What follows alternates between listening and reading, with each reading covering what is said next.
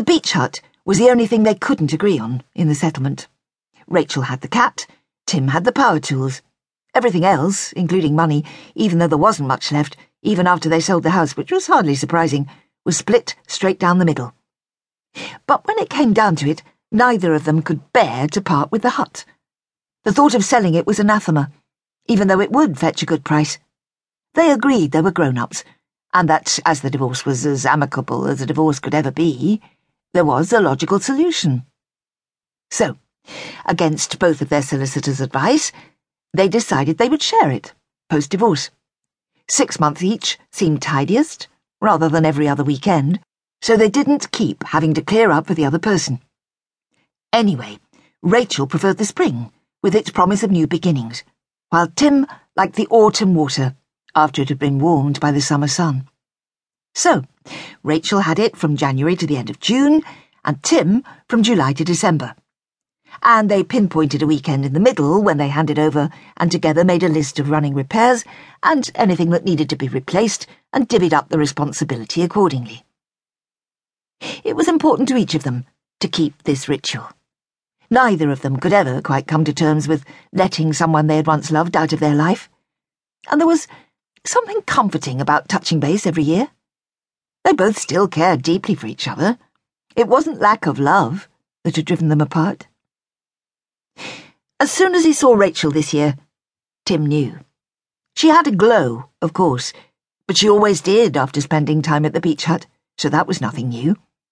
Her skin burnished to an even light caramel that contrasted with her white blonde hair. But there was something else this time, an aura, a certain serenity. She was wearing her hair up and a faded green dress that Tim remembered her buying. Its familiarity made his throat ache. She was packing away the last-minute bits of detritus to take with her favourite down pillow and her swimming things, piling them up into a cardboard box ready to take to her car.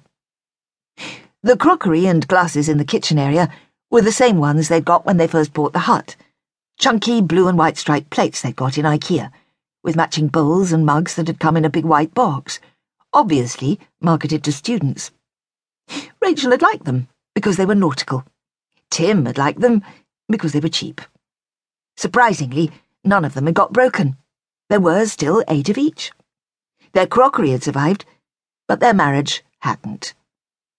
Looking now at the plates with their blue lines, Tim imagined another blue line, and the joy he knew Rachel would have felt on seeing it.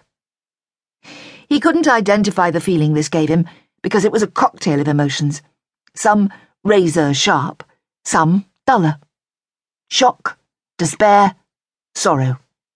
But also happiness on her behalf because Tim wasn't an unkind person, far from it. They'd never seen their own blue line. Time and again he could remember waiting, those few minutes interminable, while she lurked in the bathroom and came out, face bleak.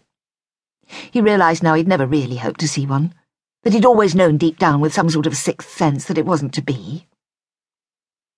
As he stood there now, the hut suddenly felt very small. She couldn't quite meet his eye. She was babbling on about all sorts of inconsequential nonsense. She wasn't going to tell him, he realised, although she would have to at some point. After all, next year it'd be blindingly obvious. There would be another little being in the world. She couldn't keep that a secret. He would arrive here, and there would be tiny clothes, and baby sunscreen, and a bucket and spade. He couldn't expect her to expunge the presents before his arrival. No matter how hard she tried to hide it, there would be evidence. A sock under a chair, a sippy cup in the sink, a pack of baby wipes. She was smiling at him, uncertain. Her awkwardness was tangible.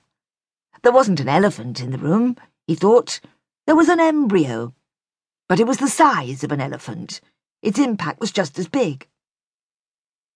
"Let me carry that stuff to the car for you." He reached out his arms, anxious that she shouldn't overdo it. She hesitated.